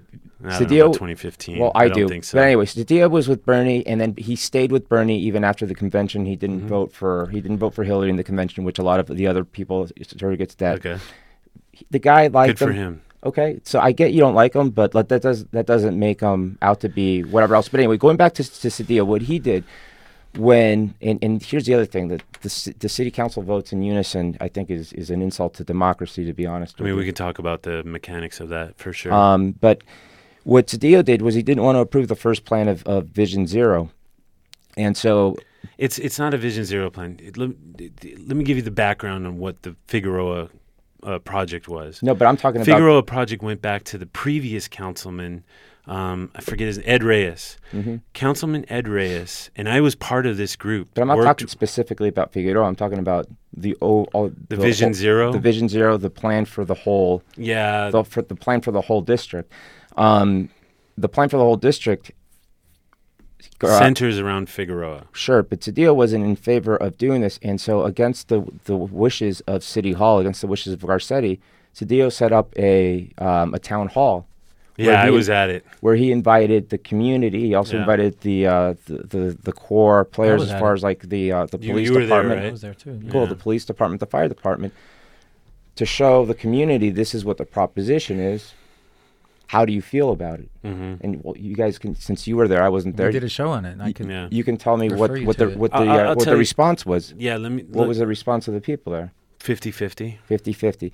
Well, because of that, he pushed back and he didn't have all these things taking place. But so I'm not scaring everybody. What Cedillo does is he had a second town hall. He's just the worst. But this goes back before Cedillo. Cedillo's not even from the area. Like, okay, but listen, Cedillo comes from the state assembly. When I talk about Bonin, let's finish talking about Cedillo. Let's finish talking about Cedillo. No, you brought up Cedillo. I'm going to address it right now. That's fine, but address it. I'm just asking you. I'm going to tell you in terms of what he did. In terms of because I don't talk about Bonin saying he's the worst, or talk about Bonin being he's not from here. Cedillo's the worst. Okay, well, so what happened? But I'm going to tell you why. I'm going to tell you why. We're not trying to. We're not calling. I don't know why you brought up Cedillo, but I'm going to talk about him right now. So Ed Reyes, who was the councilman before Cedillo, was a progressive who was working with the community, and they came up with these plans. These plans were formulated with the LADOT, with Ed Reyes, and the community. As Cedillo says, over 1,000 people worked on that plan. So that's a lot for something like that. For a traffic plan, that's a lot. And he tries to make it out like it's nobody. But 1,000 people is a big deal. So when Cedillo got into office, how many people worked on it in Bonin's now that because I don't thousands. know. Thousands as well? Yeah. Okay, well. This is a citywide thing. This isn't just about Mar Vista. This is a citywide issue. No, we're talking about it being a citywide issue, and we're trying to make people aware of that, because these things are going to be happening across the whole city. Yeah, we've been working on this. That's what we want to make people aware of. Yeah, it is. Yeah. And there's been people working on this for years, thousands of people. So you just got here to L.A. You got here about 7 years ago. People have been working on this for 10, 15 years. Sure, and still, what we've realized here in LA, they've made the mistakes that they're making. What you don't realize is that traffic has been around for decades. Oh no, I think I know that. Yeah, okay, good. But now, you know that LA finally got sick of it. LA has the worst congestion of any city in the world. Because we built everything for cars in the world. Yeah, there's no other option to get around other than cars. And in a USC study of Angelinos complaining about what issues were. Yeah, traffic's number one. Traffic was number one. What do you think's going to happen if you design a traffic grid that only makes it safe and convenient for cars? What do you think's going to happen? Everyone's going to drive. And what happens when everyone drives? It's just a pain in the ass. So we've spent all this money. We've spent millions, billions, probably $1 trillion over the last 70 years building things only for cars. And finally, Angelenos like myself, who I grew up here and I drove I used to work for a car company. I used to work for Nissan Infiniti. I'm not like some guy that's just like a Green Party, like, you know, like... Not that there's anything wrong with it. Not that there's anything wrong with it, but, you know, like, I'm not somebody that's like, that expects everybody to ride bikes and, you know, take a dump and use it for fuel or whatever. But I'm here. I'm born and raised. I'm a car driver. I own 2 cars. I want options. And most of Los Angeles wants options. You want to be able to get to the store without having to drive there and find a parking spot and walk across a giant parking lot to get to the damn store. Yeah, no. You know? That's we're on the same page. I want options as well. This is happening. We voted for Measure M. We voted against Measure S, which was the anti-density thing. And we want housing, we want public transportation, we want options. And what you're doing is you're scaring the political leaders in this town to delay that. You know, you're scaring them from taking a risk on putting in some infrastructure that's going to give us a connected cycling network for the first time, or for making things safer for pedestrians. You're scaring them from doing that. Let me ask you a question. Listen, I'm all for coming up with different solutions. What is this? I'm all for coming up with different solutions and having options for people, specifically public transportation. But let me ask you this: you keep talking about bicycles, you keep talking about pedestrians. What is the best case scenario in your point of view for people biking to work or walking to work? If these plans were to take place, that thousands of people have been spending time and resources building out. I'm just curious because I want to know what the best case scenario is of what I'm scaring people away from doing. The best case scenario is that our political leaders, okay. I mean, no, it's a specific question. I mean, we're at 1.2% today of people that ride a bike to work. Yeah. And 40%, 50% local trips are taken by car. Okay, but best case scenario for people, because I'm more concerned about people driving to work. Yeah, I know you are. Whoa, listen, because that's not something. I'm more concerned about traffic in general I'm more concerned about mobility in general. And the mobility of this city sucks because the only options right now really are to drive, because we've built it that way over the last 70 years. Sure. Now we're at a point where we've passed Measure M. We defeated the anti-density Measure S. We now are in a cultural change in this city. There is a cultural change where people are deciding, hey, I want to live near where I work. I want to live where I can actually just take a bus to get to work, or I can take public transportation. And there's a demand to live in the city, and that's why the housing prices have gone up. Okay, so but this is happening everywhere in the country. This is happening in New York. This is happening everywhere. Most people I know can't afford to live in the city. Okay, then we need to build more affordable housing. Okay. And that means getting rid of parking minimums that make housing unaffordable. Okay, so if people can't afford to live in the city, and now we're going to make it difficult for them to drive to the city, I'm still stuck on where the solution is. But back to my question. That's the pain. That's painful. That's painful. Yes, that's painful. What's the best case scenario for because you keep harping on bikes, okay, and I'm all for bike riders, but I'd like to know. It's not just about bikes. It's about having options, okay? It's not just about bikes. It's public transit. You can take a bike on the Red Line from North Hollywood, get to downtown, bike to your job. Until it starts getting really crowded on the Red Line. No, there's never been a point where I haven't been able to get on. And if it does get crowded, then run 5-minute headways, no problem. They can run twice as many trains. They run 10-minute, 15-minute, 20-minute headways. It's ridiculous. Now that we've voted for Measure M, we have the money to do it. Let's do it. What's up? Nick's here. Hey, how's it going, man? Why? I almost wonder if there's something about asking what the best case scenario is. Let's paint the ideal for Los Angeles. What's the ideal? But I also want to say, you're saying, right? Any ideal that you're going to try to paint is going to be unrealistic. Utopia. Yeah. Let's paint utopia. Why do that? Why can't Because we look wanna... at what the problem is and say it's a problem and we need to mitigate it? Oh, wait. Okay, look. The reason that you paint the ideal is because we want to know where we're going, right? We don't want to just be like, oh, let's put a Band-Aid here, let's put a Band-Aid here. And it's easy to shoot down an ideal. I'm just No, saying. it's not easy. It's only easy to shoot down an ideal if you're not allowed to express the complete picture. And the complete picture is the ideal for Los Angeles is that people live near where they work, which means we need to build affordable housing, which ties into our zoning laws. It's a whole other animal. The ideal is that we enable people to choose other options than a car for short trips, which are 40 to 50% of trips taken. So, but here's the problem. Both of those things together will be the solution with public transportation, real public transportation, rail public transportation. Yes, listen, and I agree with what you're saying. The problem is that doesn't exist today. Okay, yeah, I know that's the problem, but how do you think we're going to get there? By building the rails. Okay. Not by cutting the lanes.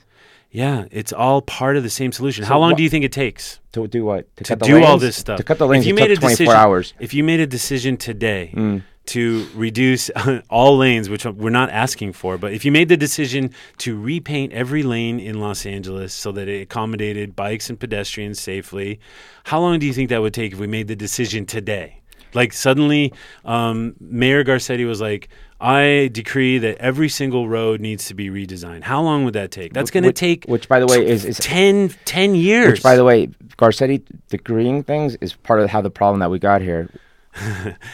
It's going to take 10, 15 years just to redo all the streets. Garcetti decreed Vision Zero. Wait, no one voted on that. Don't get off the topic. We're talking about the ideal. We'll get to that. Okay. But the ideal is even if we have the money to do it today, it's going to take 10, 15 years to rebuild the city. Of course, but then so listen. So this is the problem. So when do we get started, guys? So this is I think maybe not the only problem, but this is where I think I like how we're both comfortable here. There's a discrepancy. Feet kicked up on that. There's a discrepancy between how long things take and the process and the order in which to do it. And what do I mean by that is, sure, I don't imagine there are going to be rails built overnight. I don't imagine public transportation to be figured out overnight. It's going pretty damn fast right now, though. But why are we removing lanes before we give people those options? That's because people are dying. Okay, but people are dying not because of the lanes being put on there or taken out. They're dying because of the culture that we have where just expect to get everywhere fast when we're in a car. The reason my commute being reduced by a minute or 5 minutes or 10 minutes is worth more than somebody feeling safe making the same commute on a bike or walking across the street. That's what it really comes down to. It's like a selfish culture that we have here, and I've been part of it. I've grown up here. I've been part of it. I've driven a car. I've drag raced cars. All that stuff. I get it, but here's where what you're saying doesn't add up. Okay. Mm-hmm.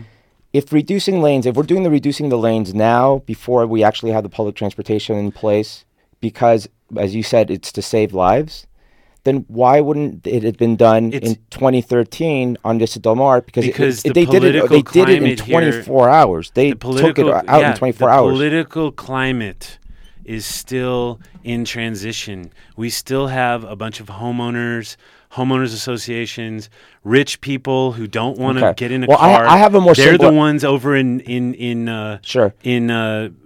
Vista. Playa Vista. That's mostly a wealthy community over there, and I know somebody who lives there. My friend Dan lives over there. Well, I have a simpler solution. Why Vista Del Mar wasn't why nothing was done? Forget about in 2013. Vista Del Mar. Let's talk about your solution on a broad spectrum. What is your solution for Los Angeles on a broad spectrum? Let's not talk about a specific project. Let's not make it anecdotal. Let's talk ideals. What's your ideal? How are we going to transform Los Angeles? You tell me. What's the process? I'm telling you one thing, and I'm not here to. First of all, I'm not here to give you guys a solution to everything. Oh, okay. So I'm happy to give you an opinion. Yeah. But it's not. A recall has nothing to do. Well, you're saying the solution is not to reduce lanes. Okay. No. Listen, what is the solution? Let me tell you.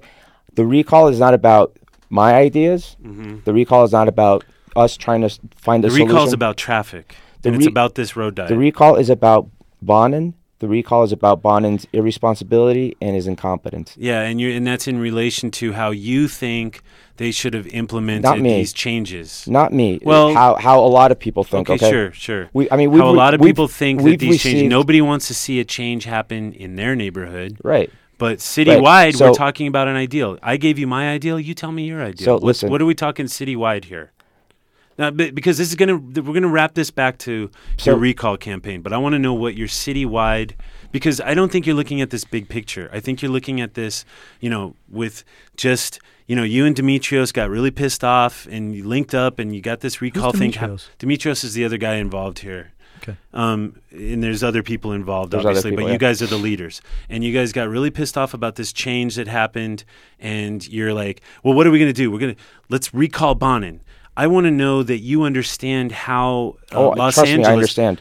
I want to know that you understand how Los Angeles is gonna transition away from this stupidity that we've built ourselves into and into the ideal. And first of all, what is your ideal? Do you agree that public transportation, bike lanes? You said that you don't oppose bike lanes, right? No, absolutely, I do not oppose bike lanes. So what is your ideal for Los Angeles then? Okay, well, let's talk about the ideal and let's talk about how we're going to get there. Okay, well, first of all, the ideal I have for Los Angeles is for it to be a more democratic city.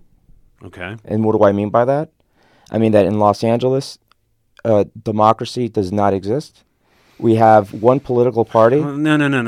Okay, I do agree. I do agree with this, but I'm talking about infrastructural-wise. I hear you, but let me tell you how it ties all in, okay? We have one political party, which means that there is no competition, and that political party, the Democratic Party, endorses... Which we probably both hate. Endorses a candidate before the primary. Yeah, that sucked. And then the voter turnout is minimal because no one knows there's an election because before it was on a special calendar. Yeah. And so the people are not deciding who gets elected. Mm-hmm. And then the elected officials, like Bonin, like to say he got 71% of the vote, which he got 71% of the people that voted, but no one voted. No one showed up to vote. There's something to be said about that, right? Though. And it goes back to my point. Be said, like people show up when they're pissed off, right? But it goes to my point. What's my ideal for Los Angeles? My ideal for Los Angeles is that it's more inclusive and it's more democratic, and decisions are made not by a few that have special interest involved and in mind. It should be made as a decision by the whole. Now, to the point of the infrastructure. No, wait. Let me just address that real quick. So you're saying we need more democracy? Yeah. Do we need a Bill of Rights? Oh, I don't know. Well, is this mob rule? Is if 80% of the people voted that that only cars should be on the roads, is that fair to everybody, including people that can't afford a car? That's not what I mean by having more democracy. Okay, but this is something like people have brought this up before where they say like, look, the mode share on our roads is that most people are driving cars. Therefore, the roads should be only for cars. This is what John and Ken would say. Well, I don't know, but to John and Ken, I would say. But that's like saying. Oh my God, my foot is asleep. That's like saying. To John and Ken would say, screw you guys. I don't want to give up any space for bike riders or for public transit or for pedestrians to get across the street. I agree that we need more democracy, but we need a Bill of Rights where this is a civil rights issue. Like, we make it so that only people that can afford cars have safe passage. That's the problem in Los Angeles, and that's why everybody's driving. You completely went down a rabbit hole. I did. But you were talking about Bernie.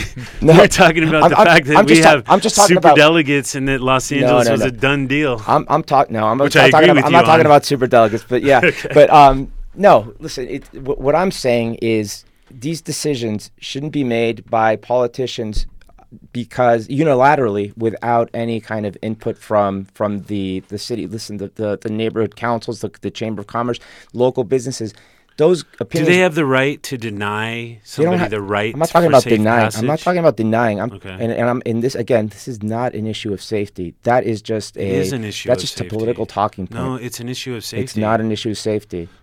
Okay. There's two things Do that you feel safe two riding things. down Lancashire, or I don't know? Do you There's feel two safe things. riding down Listen, Vista Del Mar? I'll tell you why it's not an issue of safety. Mm-hmm.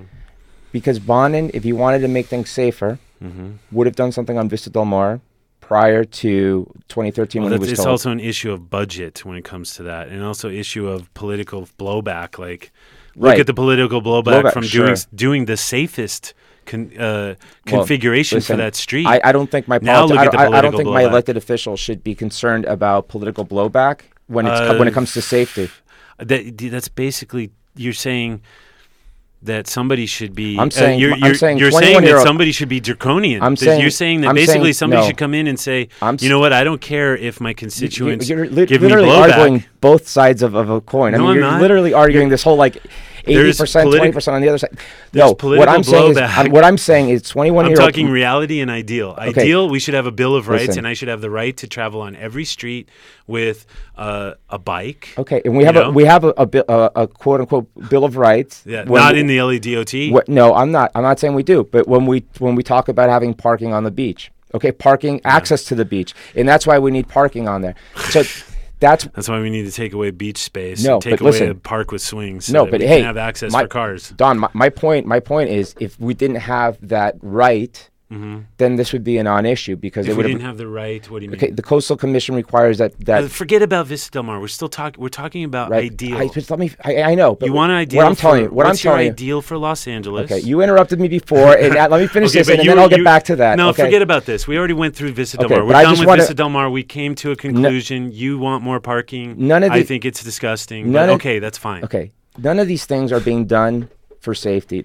Safety is the word that's What's being your used. ideal for Los Angeles? Ideal for Los Angeles is that it becomes a city that has public transportation that is able to satisfy the residents. Like robust public transportation. Robust, that it doesn't just take you from point A to point B. It takes you, if you need to go to point, if you need to go one place and then another place and then another place, you have that ability. And it's only public transportation. You don't want people to choose to walk or to ride a bike to do something that's 3 miles. Is that what you're saying? No, I'm not saying that. I've never said anything against bikes. And in this whole conversation, I've never once suggested bike lanes should have not been Sure. Okay. placed anywhere. So your ideal I'm all Los for Angeles, bike lanes everywhere. Your ideal Los Angeles has public transportation that's going to get you everywhere. Yeah. It's robust public transportation. What about bikes? What about Bikes. pedestrians? Like bikes and Should pedestrians. everybody have a safe? Sure. Okay.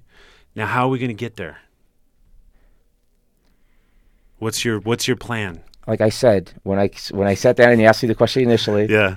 I'm not here to pitch a See, solution, this- and I don't this, have This it. is the short-sightedness of the no, recall, because it's what you're not. doing, what you No. don't realize, is you're scaring every council member from getting to that goal Dom, that you want. No, okay, listen. It's like if you're gonna make it's okay. What's That's the reality. no? What's okay? You're It's literally scaring Bonin. off the city council from doing Bonin, anything. Bonin likes to talk about meatballs for You some can reason. pick So dirt- Bonin likes to talk about meatballs and saying that not everybody likes meatballs, but then the day later they're all gonna like them. I don't know, some crap story like that. Point being, Does he really say that? Because I'm a vegetarian. me too. I'm a vegetarian, by the way. But point being is, if you're gonna make meatballs, Actually, that's not true. I ate some meat this year. you're Really gonna screwed have up. to cook them before you serve them to the people, Okay. right? Yeah. Okay. Well, he's in theory, he's I mean- basically serving us meatballs without them being cooked. And what do No, I mean by that? What do no. I mean by that is he's Yeah. skipping a step. You can't start He's cutting not off. skipping a step. You can't start cutting off just haven't streets. been paying attention. No. Okay. Well, You listen. have not been paying attention. Okay. I'm sorry. I haven't been paying attention. No, There's you no. have not been paying attention. There's no solution for the people to go in public transportation from where they are today to where they have to go. What you have not been paying attention to is that there is a conversation going on citywide. This is not the first road diet battle that has happened. There's No, many I know that have Rowena, happened. I Yes, know Rowena, I know Long Beach. Wilbur, York. All of these streets, there's been battles at every turn. And How many there's road been- diets have been successful in Scandinavia? in Scandinavia? Yeah. You mean like the Netherlands? No, because Vision Zero started in Sweden. In Sweden, yeah. Okay, what defines successful? Well, I don't know. You tell me. Because if we're doubling down on road diets and we're saying that like this is the way to go. No, I'm not saying that road diets are the way to go. I'm saying that in some instances, yes, a road diet is the way to go. But I haven't been paying attention. Have you been to Sweden? Yeah, I've been to Sweden. Have you lived there? I've lived in Switzerland. Okay, but I've been to Sweden. Yeah. I've been to Denmark. I've been to Netherlands. I've been to the Netherlands. Okay. I've been to Belgium, France, the Netherlands. England, I like. People always Luxembourg, Liechtenstein, Monaco. Finland. The northern. I haven't been to Russia. Everybody keeps accusing me of being a Russian. I have not been to Russia. I've been to the Soviet Union. I've been to the Ukraine when it was the Soviet Union. Though. So we have an agent over here. Yes. So potentially. So when you say what road diets have been successful in Sweden, I can't speak to Sweden, but I can speak to the Netherlands. I've been to Sweden, but the Netherlands I've spent extensive time. I've probably spent collectively like over a month there, and been around the country. I used to tour as a musician, and I've ridden on all their roads. I've studied their situation. During the 60s, there was a lot of car traffic and cars that were getting popular in the Netherlands. You probably heard the story. But there was a point where people were getting killed and people were, people rose up and they said, we don't want this. We don't want to get run over by a machine in our streets, And over a period of 30 years, they rebuilt the Netherlands into a multimodal society. And when you say, are road diets successful? They don't have road diets because they didn't build 4- and 6-lane roads going through their neighborhoods like idiots like we are. We did all that stuff here. And now we have to go back and we have to correct it and make it safer. And there's some places where a giant street doesn't make sense. Like, look at Glendale Boulevard, or even look at Venice Boulevard. Venice Boulevard used to be a 4-lane street, and it used to have a rail car down the middle of it, right? Look at all the businesses that were on Venice Boulevard that look like, they don't look like they're doing too well, since this has happened, since the 40s. These old neighborhoods that had storefronts that became like, storage places or, musician lofts and so forth. Over a period of time, it became. We're going way okay. My point is. We both agree on the ideal for Los Angeles, right? Yeah, we both agree how to get there. Yes, and I'll tell you, to get there, it's not going to be by scaring all the city council people from doing something. If we don't agree, we don't agree with the way he wants to get us there. Yeah, okay, but it's not. Is that worth recalling somebody and creating this scare amongst the city council? No. Listen, it's worth recalling, and I'll tell you why. Because Bonin does not listen to the people that don't agree with him. He definitely listened. He reversed the Miss Vista Del Mar. He reversed the Vista Del Mar, and he's making adjustments to the Venice bike lanes. No, whoa. What adjustments? He's going to paint them green. He's going to put better right-hand turns in there because what's painting them green going to do? Painting them green because a lot of people park in those things. No, they got the bollards there now. Yeah, but people still park there. Okay, they well, don't understand. Fine. But that's painting it green. That's not what people are complaining about. That's not what people are complaining about. Yeah, they're complaining because their lane got taken away. They're complaining because the businesses don't have customers coming in anymore because there's less traffic going through there. There's less number of cars. Traffic doesn't equal business. Of course it does. No, it doesn't. Of course it does. No, this has already been proven on York Boulevard or Virgil. These are places Where's that York? Where's York? Is in Gil Cedillo's district. Okay. So, or actually, it's adjacent to Gil Cedillo's. Okay. It's in Huizars. Part of it is so they put in a road diet. That might be anecdotal. That might be anecdotal. No. There is actual studies that show that business increases. It takes a little while for people to get used to the new configuration. I've got 50 businesses in Playa del Rey. It's only been a few months. Okay, the number of cars went down that go through that corridor.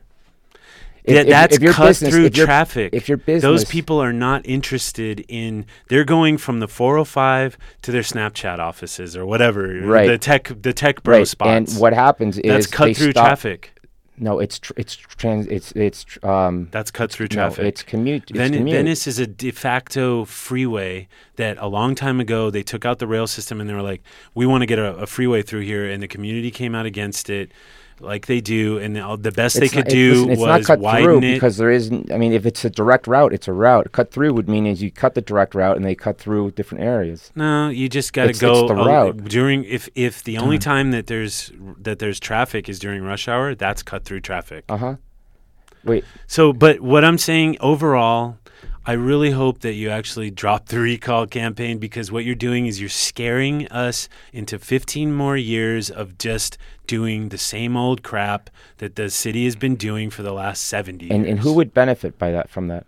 Who would benefit? What do you mean? Well, we're doing if Who would benefit? The energy companies, all the people that Bernie speaks out against. Why would the energy companies benefit? Because we're all sitting here having to drive everywhere and put money into car culture. That's why. So the car companies would benefit as well? Car companies, energy companies, manufacturing, automotive repair, blah, blah, blah. Okay. All of that stuff. Good. I'm going to start hitting those people up with your quotes to try to get more money and donations for the recall. Do it. Yeah. That's just... No, that's sad. That's me being. That's me trying to be comedic for you. Okay, for a second, okay. Thank you. Because Bernie would sit here and lecture you about. Well, I don't know about that. You shouldn't be talking to the. That was pretty good. Yeah. Yeah, and you know what? We are at the time that was allotted. Okay, right. So we have to get going. Well, let me tell you. Were you Bernie or bust? Yes, but hold on a second. We could talk about. I just want to thank you guys for inviting me. I want to thank for the good conversation. I appreciate it. I appreciate no name calling, no this and that. I'm not about that. I think we're most of the time. I can respect your point of view. I hope you can respect mine. I know you don't agree with it. I disagree with it heavily, of course. I disagree with yours, but I appreciate the open discussion, and I think that's positive. Yeah, and I think that's positive as a whole. And I just want to thank you guys for that. Cool. Yeah, thanks for coming out and debating us here on Bike Talk. I'm taking Nick's position as the host because he didn't say very much at all. That's fine. As long as which is unusual. Nick actually talks pretty decent amount. Or maybe not. I think I had an interjection at one point, didn't I? Yeah, you did. You totally derailed everything we were doing. Just kidding. There were two, I remember. All right. There it is. All right, guys. Thank you. Thanks for listening to this episode of Bike Talk. If you want to hear more, go to kpfk.org, navigate to programs, and choose Bike Talk. On the Bike Talk page, click on the archives link to play or download shows posted in the last 4 months. Go to biketalk.com and copy or click on the RSS link to subscribe. Our Twitter handle is BikeTalkPFK. On Facebook, we are Bike Talk. You can become friends and join our group.